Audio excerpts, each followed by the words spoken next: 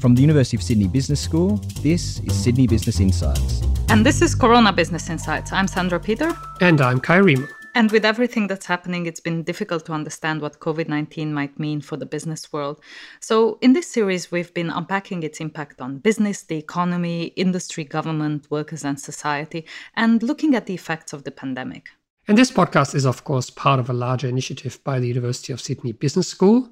Our COVID Business Impact Dashboard is a living initiative which we constantly update with insights and resources from our academics, from industry experts, Nobel Prize winners, and movers and shakers. And you can find all of these resources online at sbi.sydney.edu.au/coronavirus. And today we talk about work. In recent episodes, we have talked about how the office changes with the COVID-19 pandemic, about productivity and remote work. We have talked about the ideal worker, about commuting. We've talked about corporate surveillance, employee monitoring. And today we're going to give you an update about recent developments in this space. With many places coming out of lockdown and many people returning to work, it does seem that remote working is here to stay. And whilst in places like Australia, the UK, and the US, the number of people who worked remotely before the outbreak was fairly low, around 3, 4, 5%. As we are going back to work, it does seem, however, that many of us will likely keep some sort of flexible work arrangements going forward.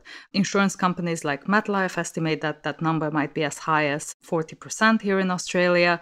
Companies like Optus and Westpac have similarly announced shifts to more long-term remote working for many of their employees. So today we want to discuss a bit where that leaves us in terms of the balance between some of us going back to the office and other people keeping flexible remote working arrangements. There has been a notable shift in recent reporting. While going back to the office was initially talked about here in Australia in terms of mainly social distancing. As we are coming out of the lockdown, restrictions are being eased. The conversation has notably shifted more towards the perceived benefits of remote working. So the argument is no longer one that is predominantly driven by the need to keep some of the workforce working remotely because numbers in the office have to be reduced, but rather by the advantages of remote working as a form of working that is here to stay and that might complement working from the office. And some of the benefits are that the 9-to-5 presenteeism, just being in the office, is not really serving any purpose, that many workers are actually, at least not less, but sometimes more productive when working from home, the ability to attract a more diverse workforce, or a improved work-life balance. And here we must note the two sides of that conversation, because on the one hand, while media has been reporting that people have been able to be closer to their families, to take fitness classes, to eat and cook better meals, to work more efficiently, other early studies highlight the risk of the work being a lot more intense and have a lot longer duration. We've reported previously on remote workers in the US working up to 4 hours a day more than when they were in the office in an attempt to compensate for the fact that their work is not seen by their managers, that because they're not seen in the office, they're only evaluated on the output of their work and how this can bleed into outside of the traditional 9-to-5 in people's weekends. And indeed, work-life balance is one of the main issues here. On the one hand, work encroaching more on leisure time when you're at home, when there is no clear boundary between the office, your workplace, and your family place. But on the other hand, also being closer to family. A study by Salesforce Australia revealed that 66% of people said that working from home brings them closer to their family. Mind you, it was not said whether this was necessarily a good or a bad thing. So companies are thinking about the right way of managing remote work, bringing in policies that encourage people to switch off, to not communicate after hours, to observe a certain work-life balance, while of course keeping an eye on productivity, encouraging those who might struggle with procrastination to put in the effort that is required. So it seems increasingly likely that with our return to the office, most organizations will have some sort of hybrid model with two different employee experiences. As offices reopen, some people will go back to the office, in a way reinforcing the idea that certain jobs can only be done from the office. Others will remain at home, whether through the policies implemented by organizations or simply because they find it now easier to manage their work from home. But it is likely that this will, in many organizations, lead to a very dramatic and long-term shift in what used to be a very cohesive office culture.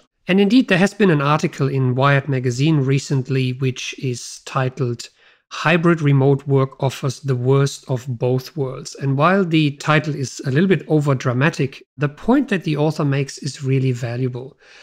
When remote work is just tacked on to a traditional work model that centers around the office as the headquarters, as the place where the superiors, the supervisors reside, where the center of power is, where being visible in the office carries certain clout in being evaluated, being part of conversations. Remote working, for all its productivity gains in, working through individual tasks, will always be a second-rate mode of working because people will not be involved in those decision processes, leading to a fear of missing out and the problems that you mentioned earlier around intensification or extensification of work, where people putting in the extra effort because they fear that their work is not valued as much as that of those who are in the office. Similarly, many companies actually have to develop not only the support systems, processes, and trainings needed to support a large remote workforce for an extended period of time, but also need to develop the corporate culture that takes that into account, as most organizations have never actually had to deal with this. What's more, as suggested in many of the articles that look at remote work, that suggest, local hubs where employees can meet in their local communities to socialize and to have a change of scenery, don't yet exist. Neither the organizations nor the local communities have these in place. What's more, in many countries, there is a distinct culture of presenteeism. In places like the UK, data shows that about 83% of employees report feeling the pressure of showing up, regardless of their mental or physical well-being, so that they are seen in the office.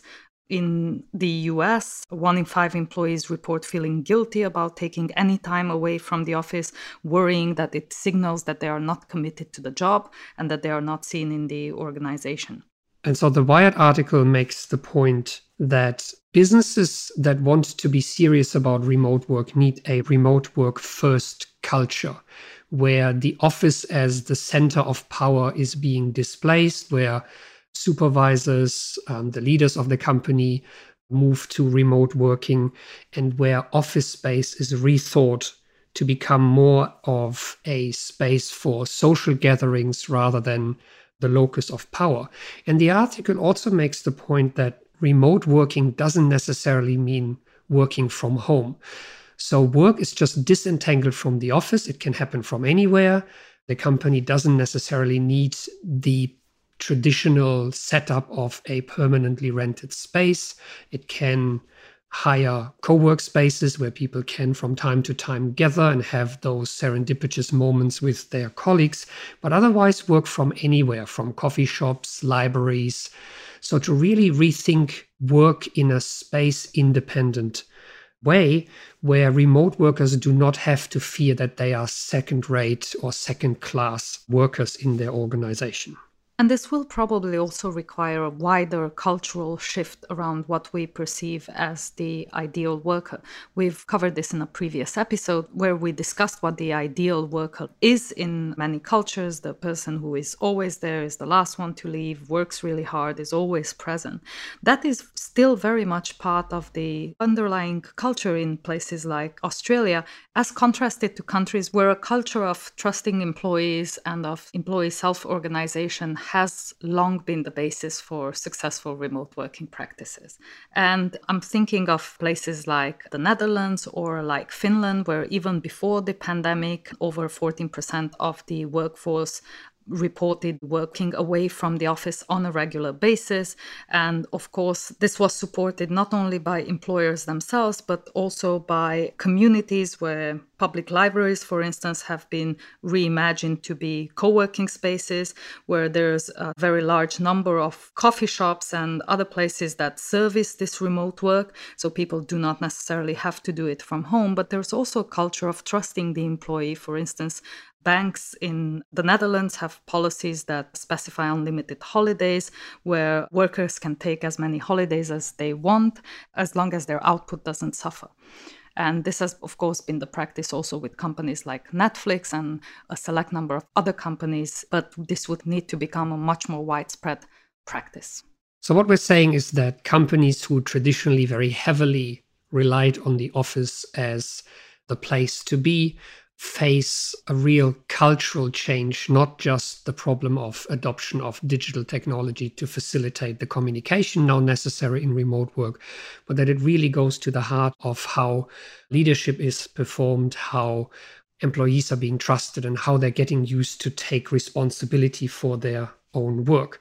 But before we finish it, I want to highlight a related issue that is sort of the byproduct of this move, which, might become the topic of a future episode. And so what happens to all this space that in the process is necessarily vacated? The thousands of office buildings that might soon be half empty or empty entirely.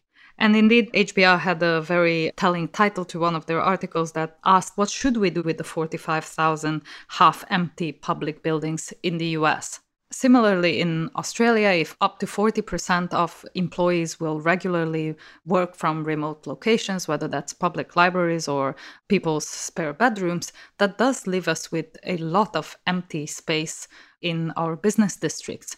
How might that be repurposed, whether for housing or for alternative uses? What are some of the ways in which we could reimagine our city centers?